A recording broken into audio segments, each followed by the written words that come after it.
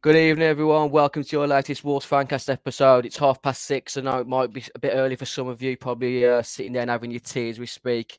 Welcome to the Wolves Fancast match preview episode. I'm in association with Audi and the Boston Coffee vending company. On tonight's show, I've got with me Jeffo, Danny, and Lewis Sharp. We have been sharing some of Lewis's posts recently on our social media. I'm going to ask Louis, because obviously he's a new guest to the show.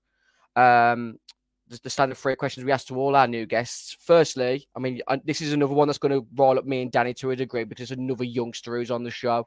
We usually have a set question on the Fancast when new guests come on, and it is, who's your favourite Wolves player that isn't Steve Bull? Were you even born when Steve Bull played, Lewis? No, 2000 I was born. Game's gone. I'm supporting Stourbridge Glass Boys from next season. Fuck this. Who's your favourite Wolves player that isn't Steve Bull, Lewis? Oh, do you know what? The best player I think we've all watched, I've watched is Ruben Neves. But, in terms of player that I loved growing up was actually Michael Kiteley. He was probably the first player that I used to love playing for Wolves. I don't know why. That was obviously when we was in the Prem when I was at school. All the other kids were going on about Ronaldo, etc. I was going on about Michael Kiteley, and they didn't have a clue what I was on about. So, I always remember that. Yeah, proper rags to riches story. Michael Carley going from Grays to Wolves to the Premier League in like a handful of seasons. Really impressive. I still remember when he scored that goal against Villa at home when he came back from all the injuries. I mean, we absolutely battered Villa first half. Emmanuel Frimpong probably had the best 45 minutes of his career that day. And I remember being sort of choked up when Carley scored. It must have been the drink. I don't know what else it could have been. But yeah, I was chuffed for him when he scored past Shay Given. Unfortunately, we went on to lose the game in the end. But yeah, Michael Carley is a great show. And then the stupid question, which is a Fancast legacy question, Lewis, is where do you keep your chocolate and your sauces, in the kitchen or the cupboard? Sorry, yeah, cupboard or the fridge. Oh, fridge. There's no other way. People who have chocolate in the cupboard, you belong in the Right. register. Chocolate register. Let's talk about Wolves a bit more in depth. Let's just talk about Lewis's walk for a second. www.givewill.com/fundraising/1502/walk-to-Wolves. Lewis, tell the viewers, listeners about your fundraising walk before the Palace game. Yeah, so it started with Brentford last season, campaign against living miserably, a men's mental health charity. I lost my best mate 2 years ago today, actually, who was a big Wolves fan. We did a minute's applause during a Man United game. And in terms of, I walked to Brentford last season. They do that in the month of October. It's called the Lost Hours Walk.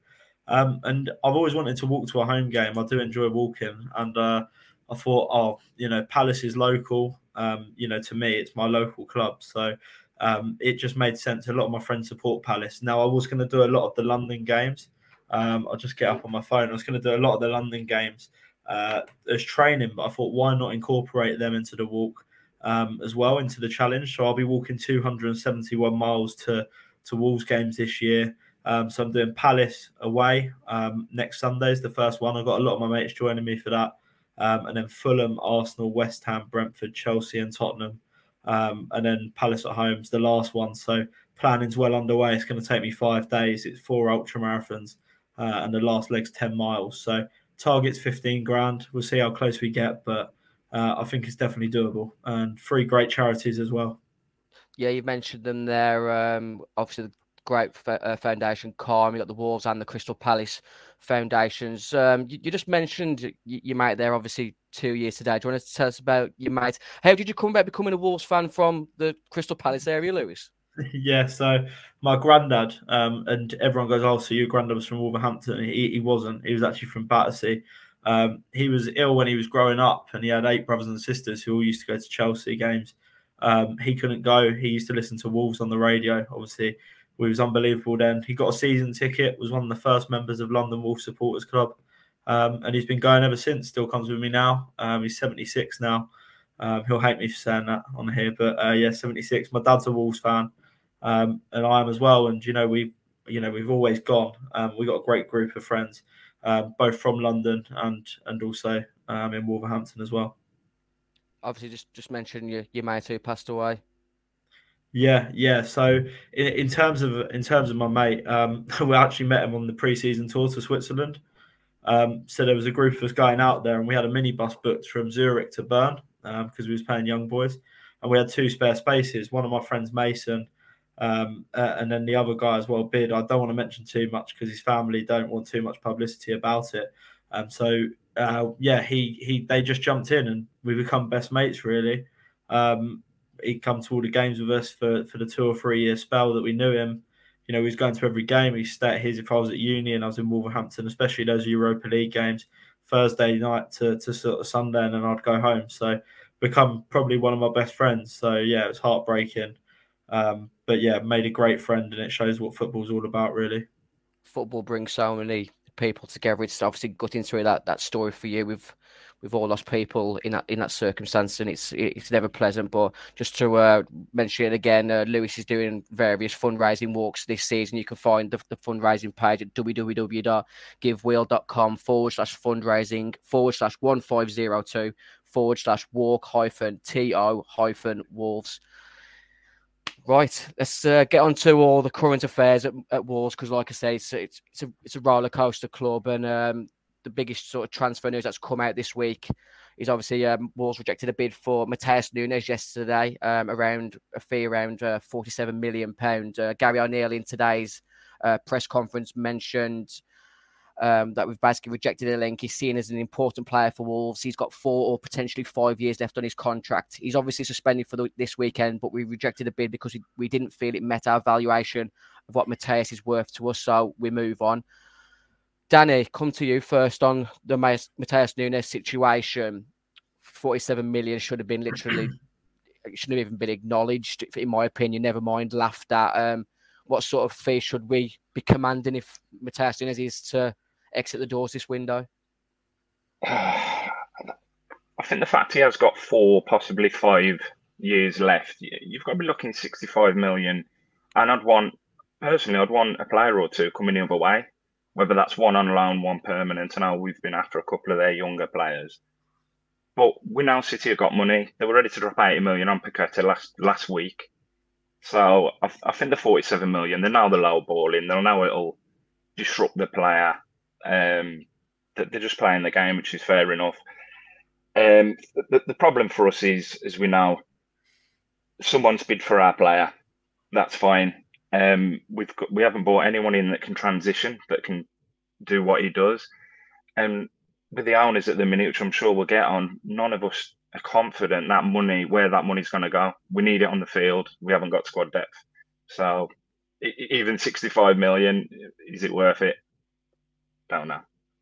That is the biggest fear at the moment, isn't it, Jeffo? Regardless of how much money we actually recoup from Matheus Nunes, if he does leave, will any of it, if at all, a small percentage get reinvested in the squad? Gary O'Neill has mentioned today in his press conference, with 1 week left until the transfer window closes, I don't think people leaving are the only way that people will be arriving.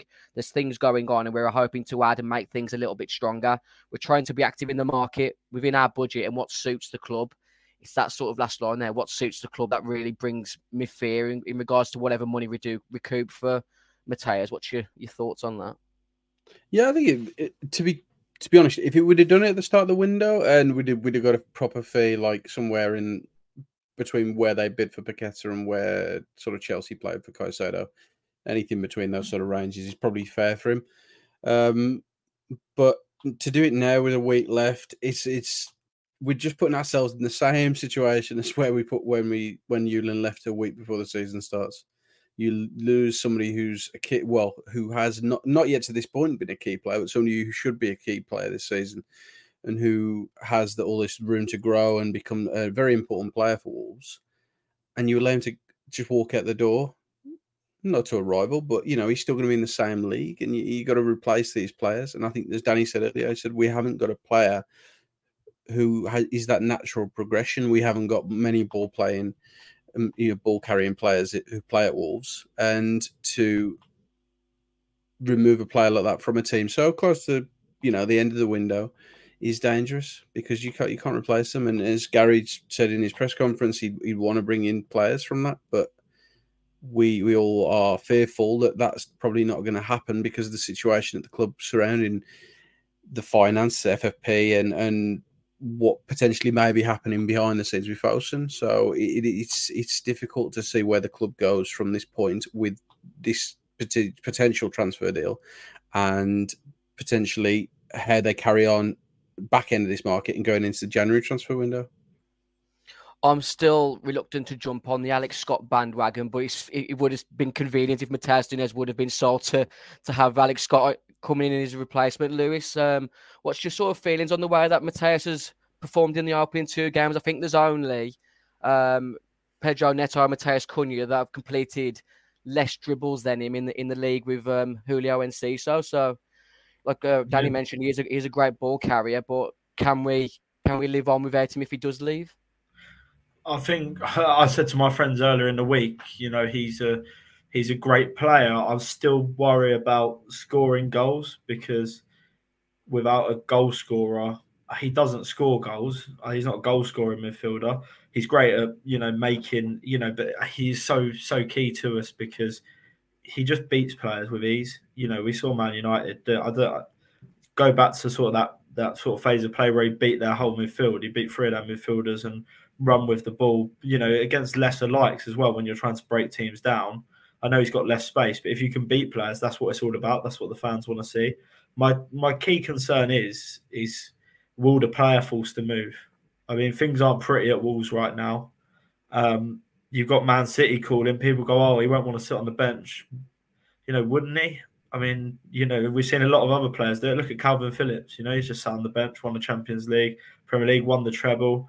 He seems happy enough. If they're getting paid a bigger salary, winning trophies, albeit not playing, I just think this move's got Wolves written all over it at the moment. And I think you touched on it earlier. We have no faith in the board. So if, he does force that move, I think he goes. Yeah, I think Matheus would probably back himself to feature for Man City if he did make the move. Obviously, Man City this summer lost Ilkay Gundogan. Kevin De Bruyne is going to be injured for 4 to 5 months. They're reporting, and then you see the players that Man City are linked with. Obviously, Paqueta, Eberechi Eze, and they've even been linked to Keenan Dewsbury all today, which I thought was a bit of an odd shout for Man City. I'm not really sure what their recruitment style is at the moment because obviously it's a scattergun of midfielders they're getting linked to every day, as you will do when you're Man City and the money that they've got to spend. So it'll be interesting to see come the 1st of September whether Matheus Nunes will still be here. You mentioned whether he will push the move, whether his agent will push the move, because there does seem to be of a sort of, how do you word it, a separation in effect between Wolves and Jorge Mendes at the moment, which has been a long time coming to a degree. I've made the comment that we wouldn't have got to a European quarterfinal without Jorge Mendes and Nuno, but the relationship since that second season has gone really poorly. The recruitment's been poor. Apart from sort of Jota leaving, we haven't made any decent recruitment of any fees on players. So it does seem that we need to move the goalposts on our recruitment. Obviously, Matt Hobbs has started with a plan, and then Fosun have maybe taken away part of that financial area. So it is a difficult job for Matt Hobbs. I think that's why Gary O'Neill has been brought in. I think he mentioned today in his press conference, he literally called himself head coach. He's not there to do transfers. He's just there to have a say and coach what he's got in front of him. The other transfer news that came out this week was Nelson Semedo has been linked with a move to Manchester United, and Boubacar Traore has been linked with a move to, I think it's Borussia Mönchengladbach if Liverpool sign Kone, who's at Borussia Mönchengladbach. What's your thoughts on Nelson Semedo to Man United, Danny? I think that there's been a rumoured £12 million fee, but as much as I'm not Semedo's biggest fan, I still think that's another fee that's laughable. Yeah, too low. And regardless of money, we can't afford to lose him. What we've got behind him, we've got Matt Doherty. Johnny's still at the club, but the majority of his game's been left back. I thought Semedo, I know he's a bit Marmite in me. Some love him, some hate him. I thought against Man United first game, he was tremendous. And comparing him to Wan-Bissaka, who they had right back, and this is why I can see the link may be real. He gets into the opposition's half and he doesn't know what he's doing. But just for numbers alone, whether you like Semedo or not, I don't think we can afford to lose him. This is what I mentioned in a conversation at work the other day, is that even if Mateus Nunes does leave this window, I still feel Wolves have got enough to stay up. I just feel it'll be really, really tough work. Obviously, it's a mountain to climb as it is, but I still think we've got the players there. But like you said, once you get sort of injuries and suspensions, it's going to be an impossible task, for my opinion. What's your opinions on Semedo to Man United, Lewis? Yeah, when I first saw it, I thought, this is one of them performances, one of these rumours that gets born out of when one of our players has a good performance against that team. They'll just be like, oh, they want to buy him now. So I don't think there is too much to it personally. I just think, like Danny says, we can't really let him go. I mean, would you play Aït-Nouri left back still, and then put Bueno at right back? Maybe that could be a solution. I don't know how strong he is there, but you're papering over cracks. And one thing that I think is important to remember as well, with the new yellow cards and suspensions, that totting up's going to happen quickly. I think we're going to experience a lot of suspensions this season, and that could also play a part as well. We can't. I like Semedo personally. If we sold him for 12 million, I wouldn't be happy, put it that way. I think that's absolute daylight robbery. I don't know how long he has left on his contract, but it must be 3 years at least, I think. I'm not sure it is. Can you have a look at that, Jeff? I'll see when his contract is due to expire. Obviously the other news was Boubacar Traoré to Mönchengladbach. Jeff, I'm just going to ask you that while you're looking for Semedo's contract. What's your sort of feelings on whether Boubacar Traoré to Mönchengladbach is a plausible transfer this window?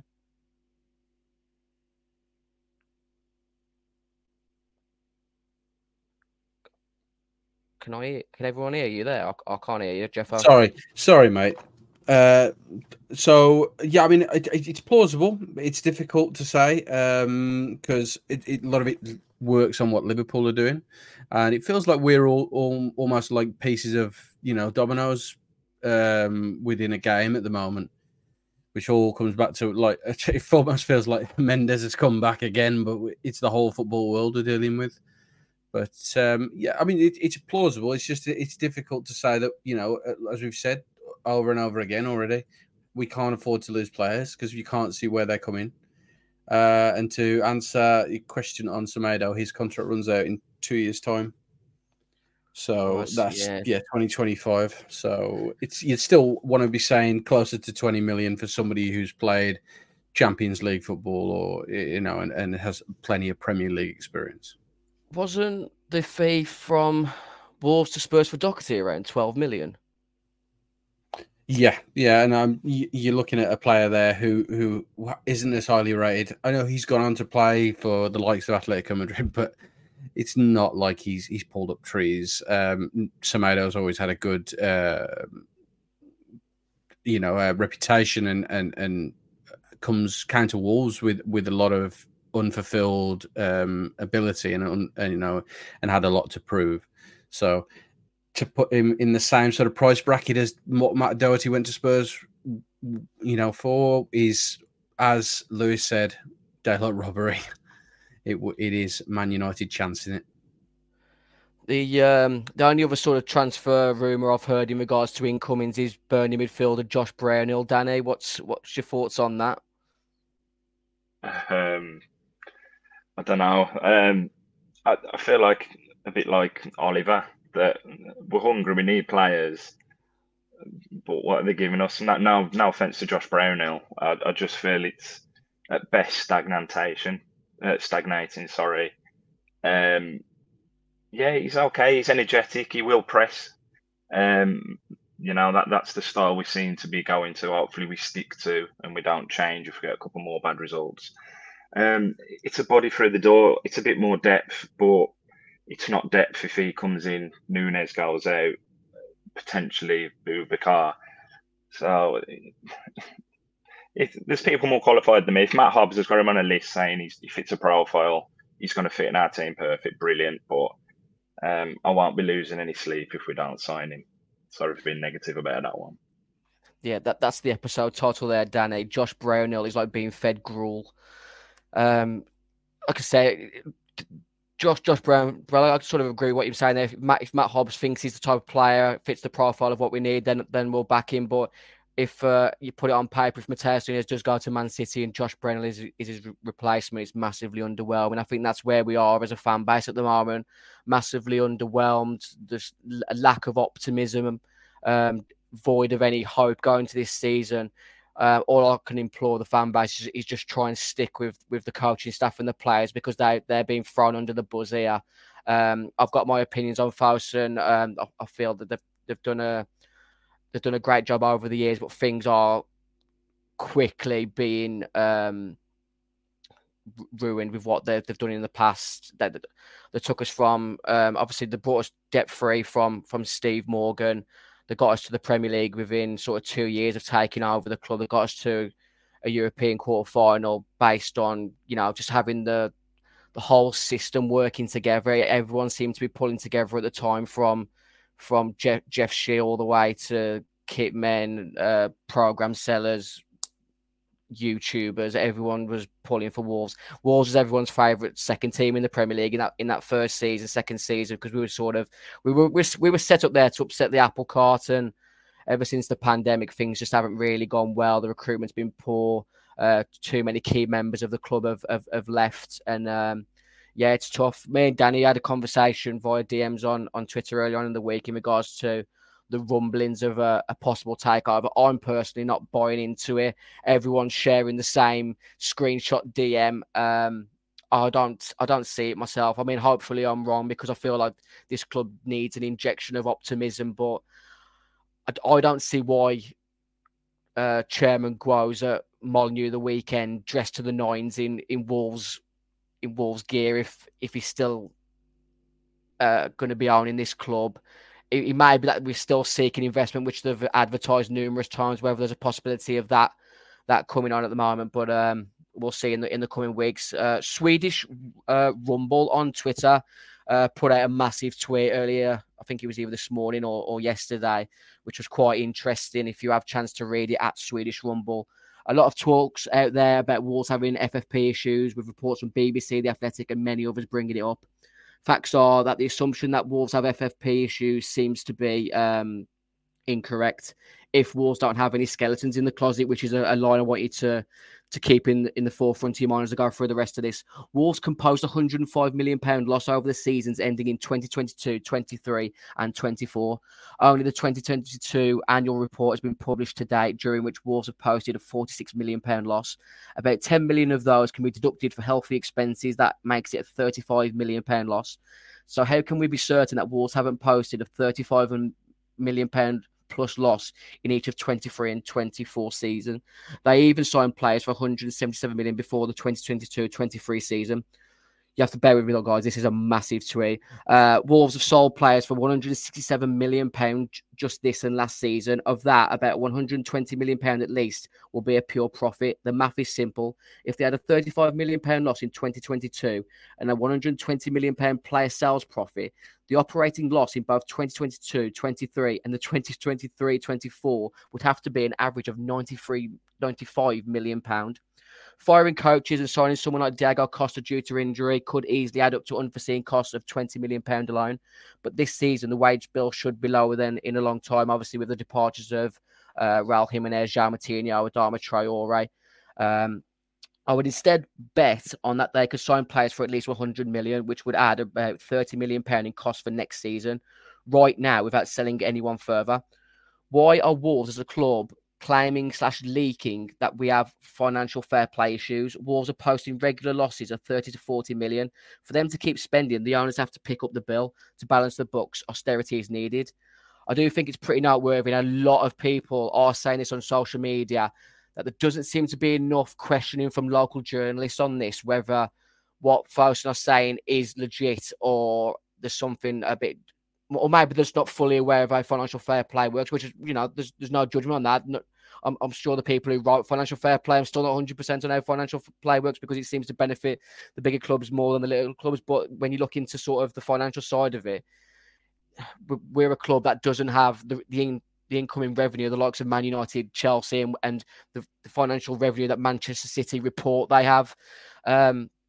What's your thoughts now, Danny, on the fact that, do you still think there's a possibility of a takeover brewing? What's your thoughts where you are now?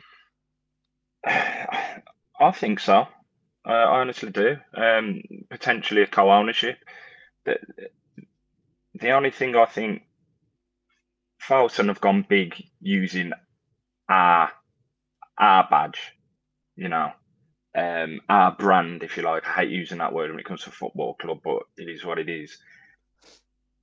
Esports is worth billions every year. I cannot see Falson walking away and starting up a new brand when they've got our badge there. So I think if it is to happen, I wouldn't pop the champagne yet. I think Falson will still have, whether it's 49% shares or whatever.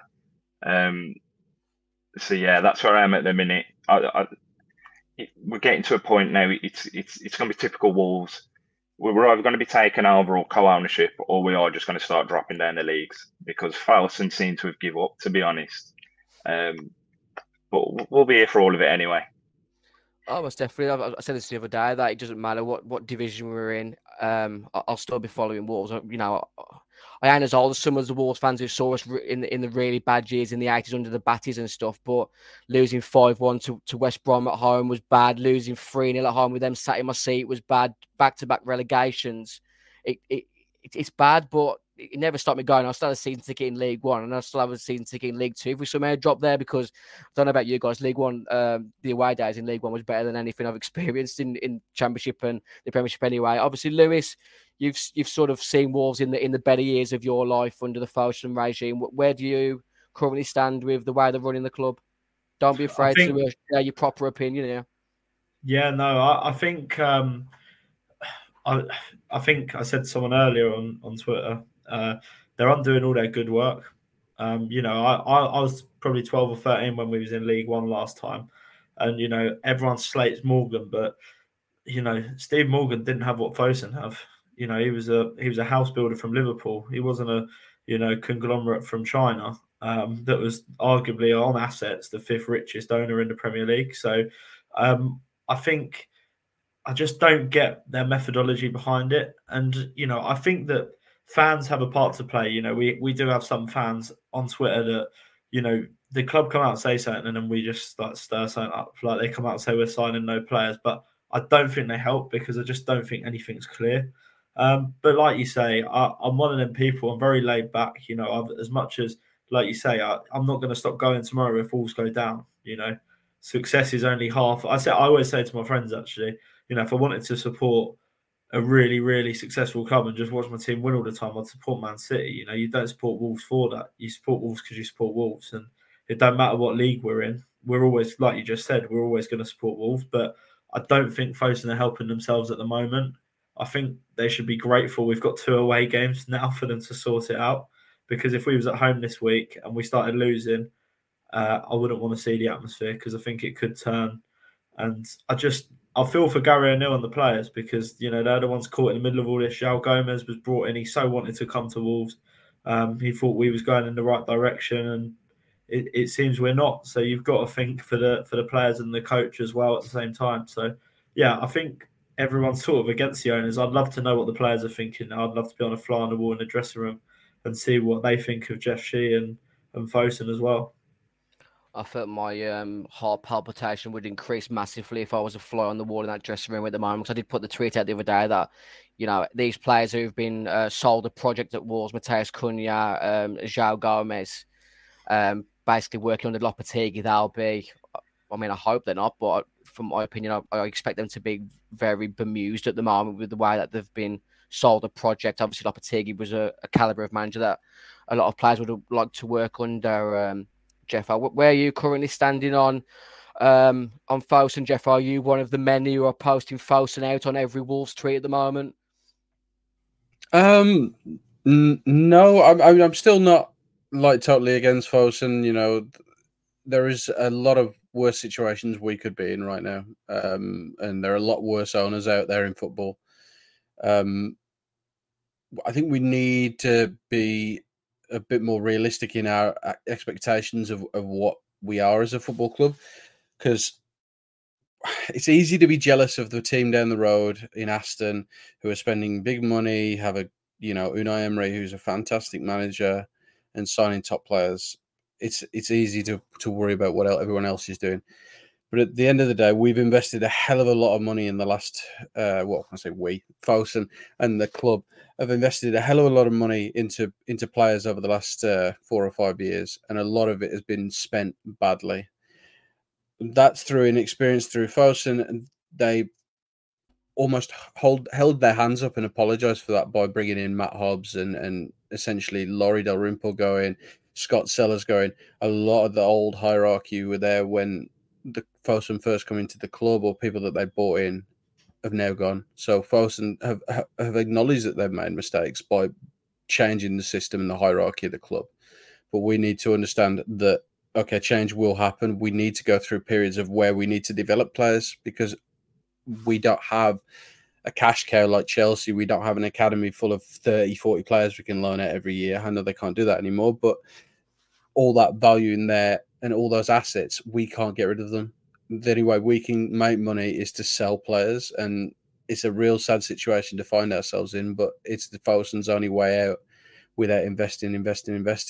And they've got to answer to shareholders, and shareholders don't care about some little city in the middle of England. They don't. They care about profit, and they care about making money for themselves. So it's not a difficult situation to look at. It's just we've got to understand we need to temper our expectations on what they want to do with the football club, and we need to run probably more efficiently as a business.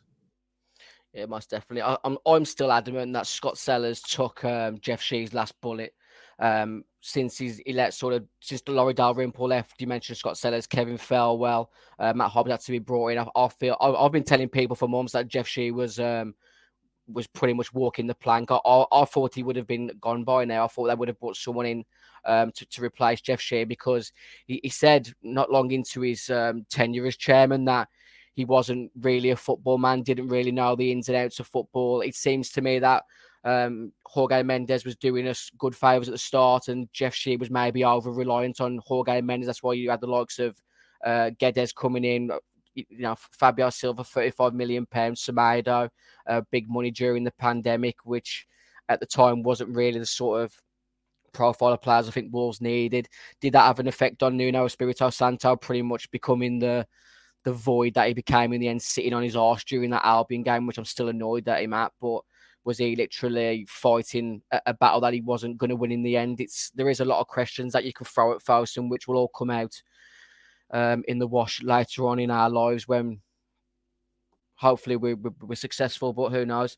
The other latest news that's come out of Wolves earlier on today is the rumoured return of Chiquinho. Reports on Stoke City forum. So this is what I'm saying. It's only a rumour. I'm not sure the legitimacy of this. Apparently, he will be returning to Wolves soon due to a bad attitude and the fact that Stoke have brought in another winger in the last week or so. What's your thoughts on Chiquinho returning, Jeffo? It's difficult, really, because if it is what they're saying, and it is rumours of bad attitude and him having, this temper, being worried about playing and getting minutes, then it don't look good for the player. It really doesn't. But the whole Chiquinho going to Stoke, that took everyone by surprise. No one in the fan base thought that we'd be loaning out Chiquinho, because he was so... Although raw, he looked like he was going to be a crucial player for us. He looked like he could make a difference in the last 10, 15 minutes of games, or he could play games against, even this season, the likes of Luton, Sheffield United. He could be involved from the start against clubs like that. For us to send it to a club like Stoke, somebody who no offence to Stoke, they're not going to challenge for the Championship title this season. They shouldn't. That they're not going to challenge to be promoted and get back into the Premier League.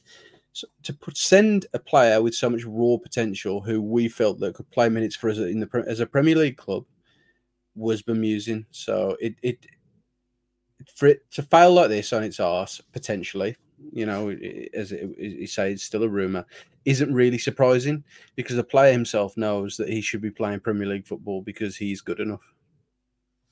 I did put the tweet out originally when he joined on loan that him and Hover had been banished to Stoke.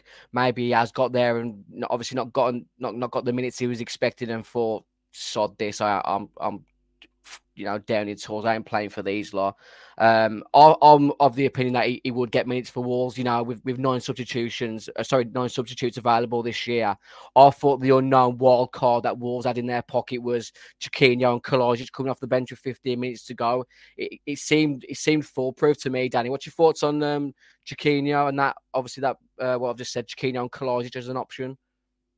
Yeah, I think Jeffo used the perfect word. I think he used raw. I think there's talent there. He got the assists when he has played for us in the Premier League already. So I was like, I was surprised we loaned him out. I'd just like to say, I mean, obviously it's rumour. Our fan base, we haven't seen any of this bad attitude or anything for Chiquinho. So Alex Neil as manager, he's been known to be a bit feisty in the past. So I'll stick up for our player there. And if I was dragged off after half an hour of a football match and I'm loaned out and I'm the Premier League player, I'd be a bit annoyed. But yeah, get him back here. We'll have him back and give him a cuddle. No problem. Agree with that, Lewis?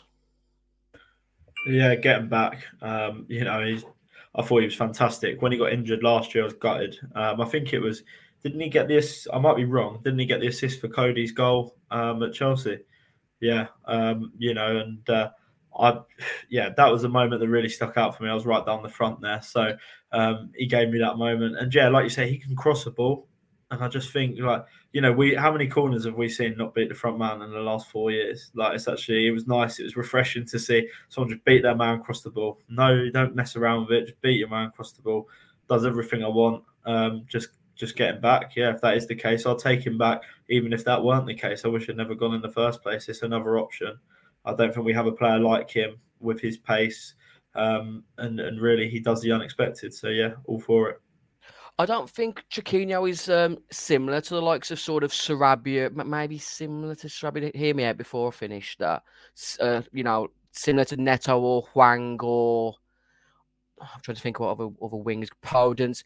Chiquinho, he has got the ability to beat the fullback, but he isn't afraid. Literally, just take one touch and get the ball straight away. There's too many wingers that I've seen in the Premier League, not just for Wolves, that have to beat the fullback and gives the defence so much time to set. And all the Brexit centre halves in England who comes and just heading it away.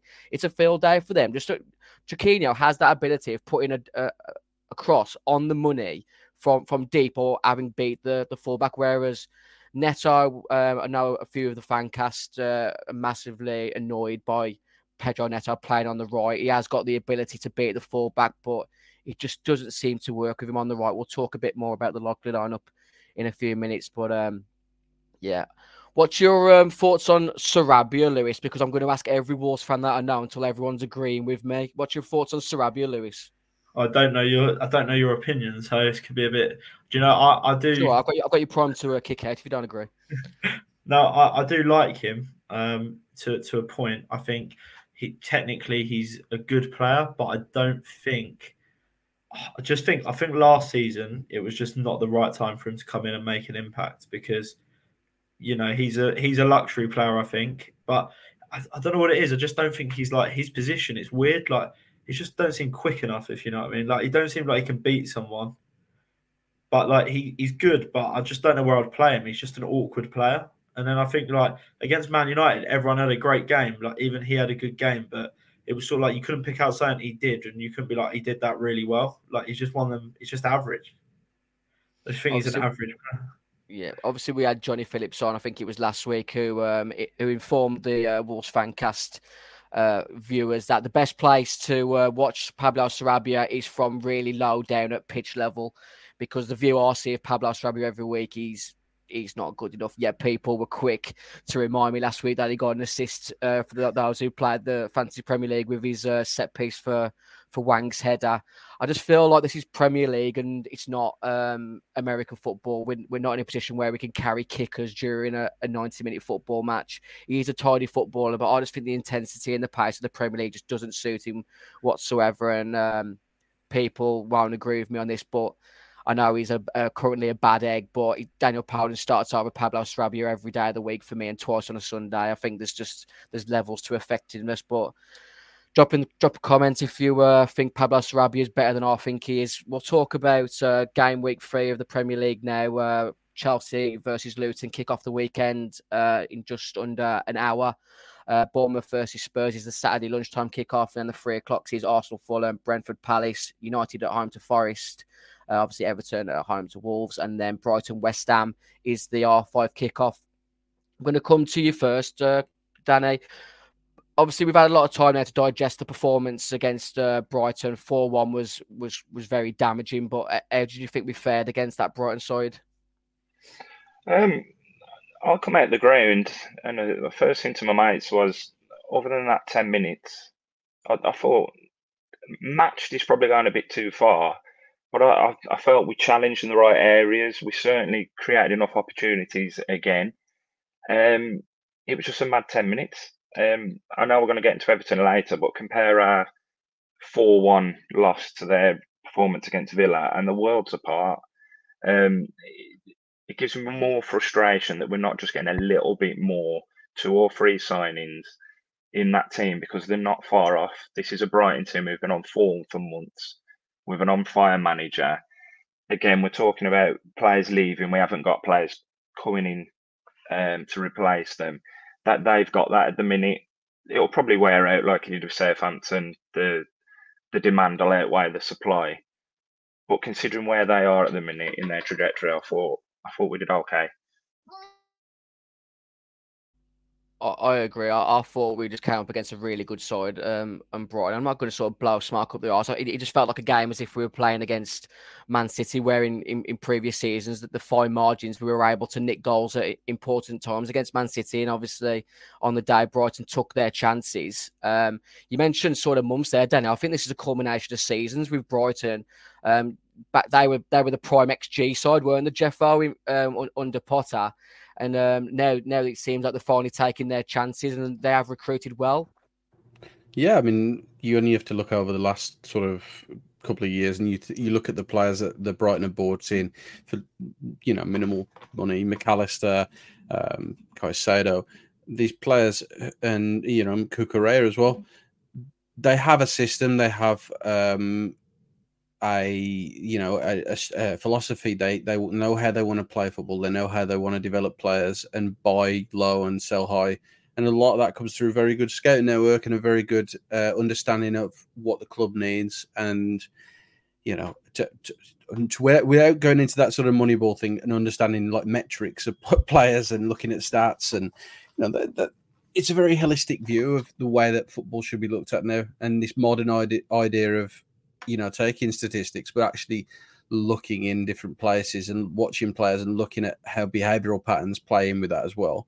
And Brighton do that fantastically, and they are the epitome of what a football club should be run outside of the top 6. And as I said earlier, it's hard not to be jealous of a club like this, because they play good football, they have good players, and they buy players. And it's an enjoyable experience to have a match there at Brighton, and their fans must be cock a hoop.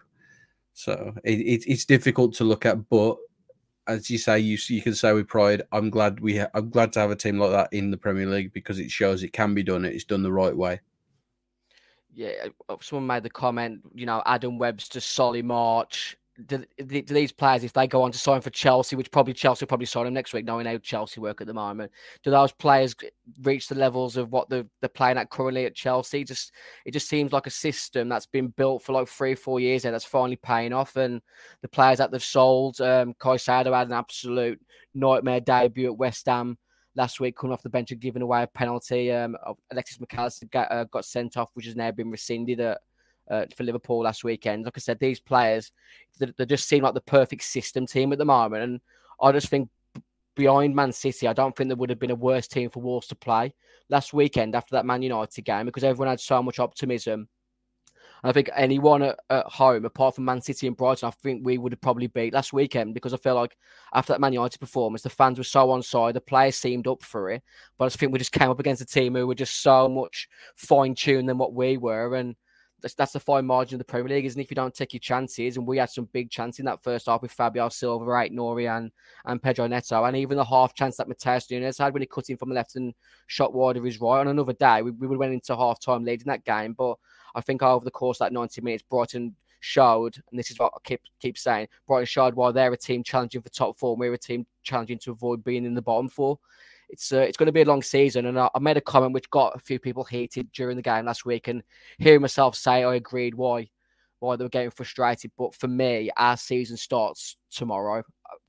Brighton and Man United weren't free hits, but for me, we have to start picking up points from tomorrow. If you would have said to me before the season, Man United away and Brighton at home, we'd take a point, I would have been chuffed with that.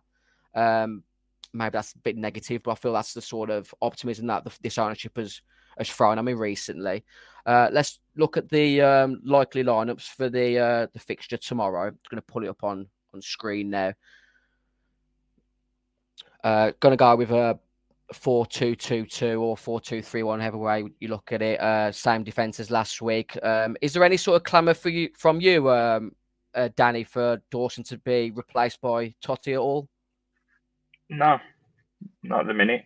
I go back to the Celtic friendly. Lopetegui was trying to play a high line, and he's going to get caught in behind. He got caught a couple of times last week, but the few days before against Man United, he was absolutely fine. Not at the minute, not for me. I think to have Totti and Kilman, both left-footed, Totti, inexperienced, Kilman fair enough, he's captain, but no, leave Dawson where he is. Any change in the midfield for you, Lewis? From what I've got there, I've got a midfield two of Lemina and Gomez with Hwang, Neto, and Cunha behind Fabio Silva. Yeah, to be honest, I like that. I know Nunes is a great player. You're never going to leave him out, but I feel that midfield gives us more balance. Having Hwang, who's a natural sort of wide player, like ideally you'd have Nunes more where Cunha is. I think it's a really strong side. I've always liked Hwang. I think he's always scored for us. He had a barren run when he come back from injury, but I don't think he was ever 100% there. I really like him. I think it's one of them. I'm going to curse it here because I've been to Everton away twice. It always seems to be a nightmare to get to for me, and I've got to drive tomorrow 4.5 hours each way. But I've seen us win both times I've been last season, and then the 3-1 the year we first got promoted. So I'm all for it. And like you said, we need to start picking up points because Palace away is never easy. I know that from experience because they taunt me every season we lose there. I think the last time we won there was when Doc scored, and it's been pretty dire since. Jota equalised, didn't he, late on, but we've had 2 losses since. So I think tomorrow is somewhere where we've done well in the past. I like the lineup. Let's go and get the 3 points. Obviously, Mateus Nunes suspended tomorrow. Jeffo, any sort of changes you'd make in that lineup there? Yeah, I mean, the two I'd probably look at changing, just for the sense of structural, defensive stability, is I would probably take out Semedo for Doherty and Nuri for Bueno. I think Bueno is probably a better defender, and I think Doherty is probably a little bit more solid than Semedo as well. I think we need to focus now on not conceding and to try and build from the back. The one thing that we noticed in the last couple of games is we've given up too many chances in the way that we played football. And I think that's been kind of in the precedent of Wolves for the last year or so, is that we've given up too much space. And I think you said earlier, and Danny says it earlier, when Lopetegui was trying to play a high line, we can't do that. We have to play to our strengths and what we have. You know, we have Craig Dawson, he's the wrong side of 30. Max Kilman's not blessed with pace. Aït-Nouri and Semedo are very attacking players. So you are going to get caught out behind. You need players who've got a little bit more defensive nous and a bit more understanding of how to play and play a slightly deeper line. They need to be playing 10 yards deeper than they have been. So I'd say definitely, for me, I'd bring in Bueno. I think he's just a better left back than Aït-Nouri, and Doherty for Semedo. I just think Semedo probably needs to be taken out the firing line after, because I know Goldie won't like me saying this, but I thought he had a pretty bad game against Brighton, so I'd take him at the firing line and bring in Doherty because he is an ideal replacement. I'm gonna disagree with a lot of that. To be honest, I don't think Semedo was had a great game. I think he just came up against a winger in Mitoma that, for me, won't be at Brighton much longer. It wouldn't surprise me if he ends up at Real Madrid in a year or so because of the ability and the sort of marketing ability that he'll have as a footballer. I thought he was outstanding, and it isn't the first time that he's absolutely rinsed Nelson Semedo. And to a degree, I respect your opinion saying that we probably should build from the back, but I watched the majority of the Aston Villa Everton game, and I feel that Everton are there to be got at from the off. I feel like we could blow these away early if we have the right intent from the off. I feel like Pedro Neto coming up against Ashley Young on that right, if that is the way that Gary O'Neill's going to go, and Hwang coming up against Nathan Patterson, if Silva and Cunha can build up a relationship, which at moments I thought worked really well against Brighton. I think Cunha actually laid Silva through for the one-on-one, didn't he? So, what's your opinion on the team for tomorrow, Danny? Any sort of changes that you'd make?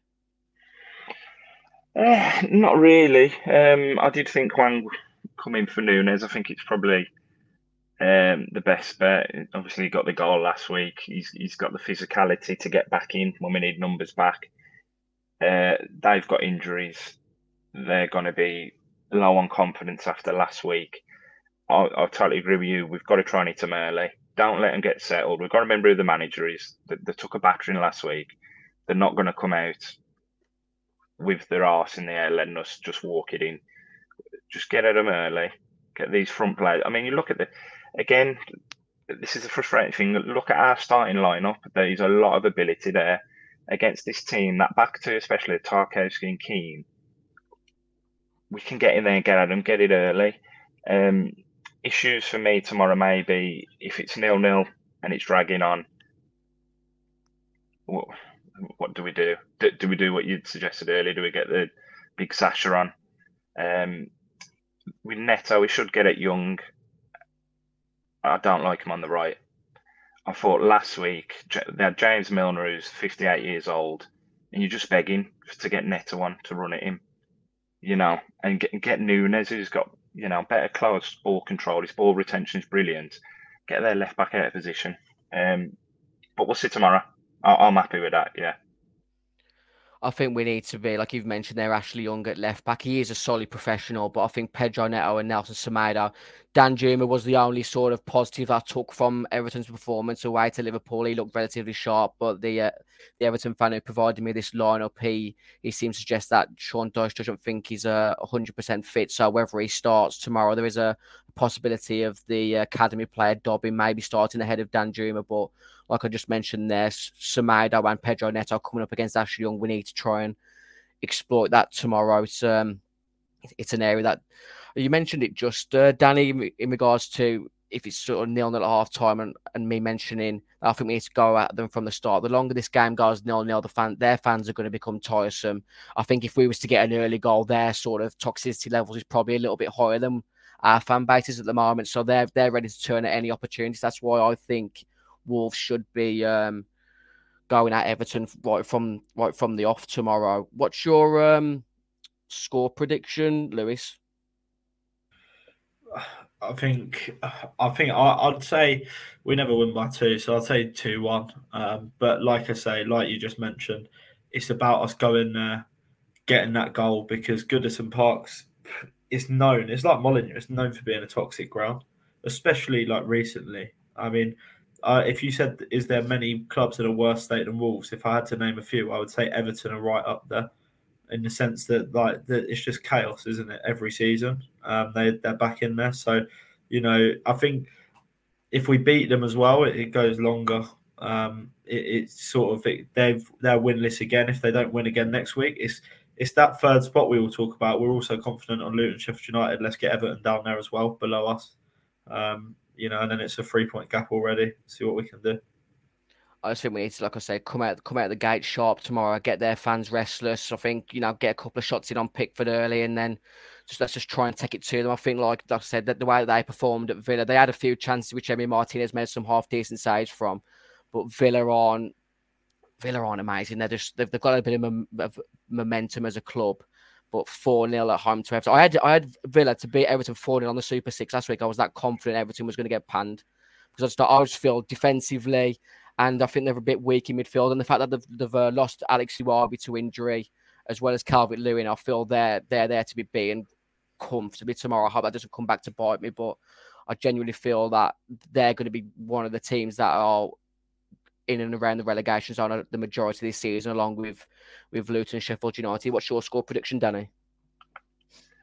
I think gonna have two nervous teams, probably with morale issues. Possibly, I think it's got 0-0 written all over it. Honestly, do. I'm sorry.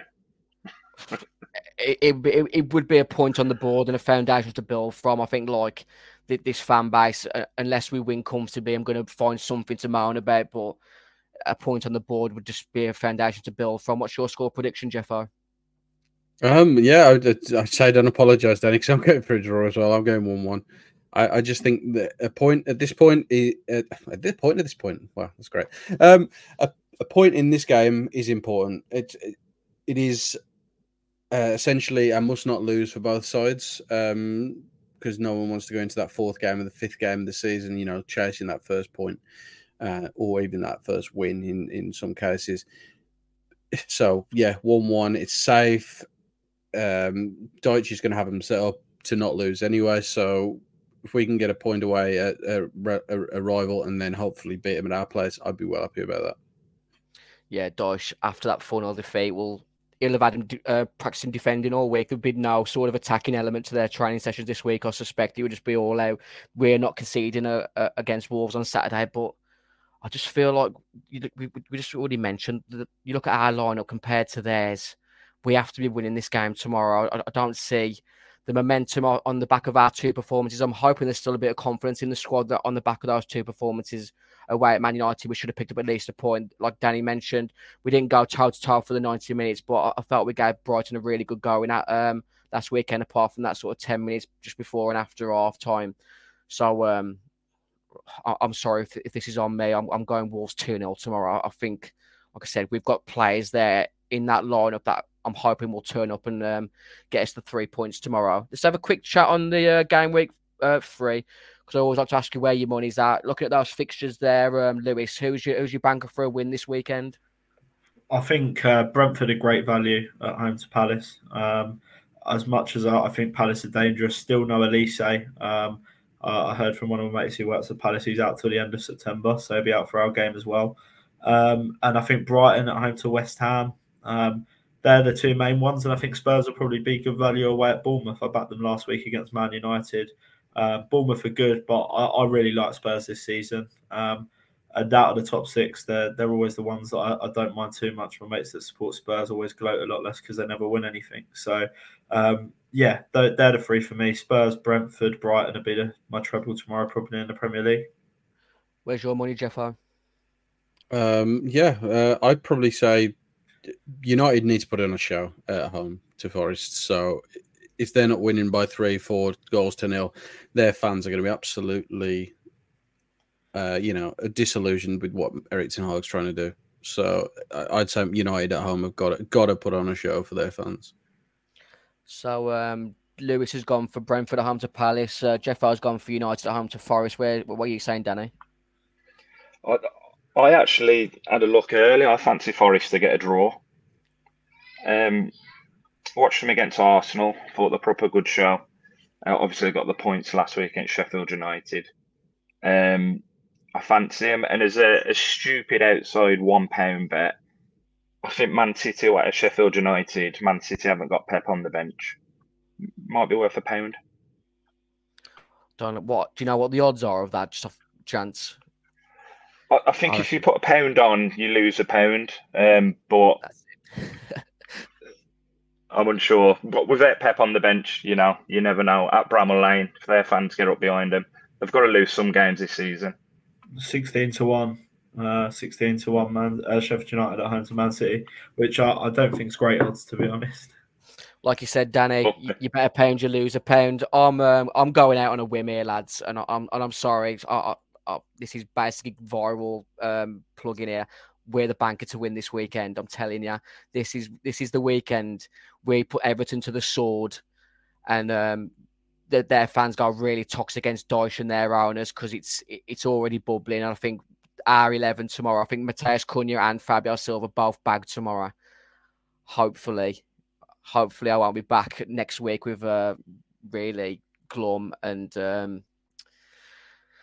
just a glum face, and hopefully I haven't let you down, guys. But I'm backing Wolves to get the win at home. Away to Everton tomorrow. Hope you've all had enjoyed the show. Thanks for supporting us at Wolves Fancast along with Audi. We'll be back on Sunday evening with a review show, hopefully talking about Mateus Cunha and Fabio Silva scoring the goals at Goodison Park tomorrow. Enjoy your weekend. Take care, everyone.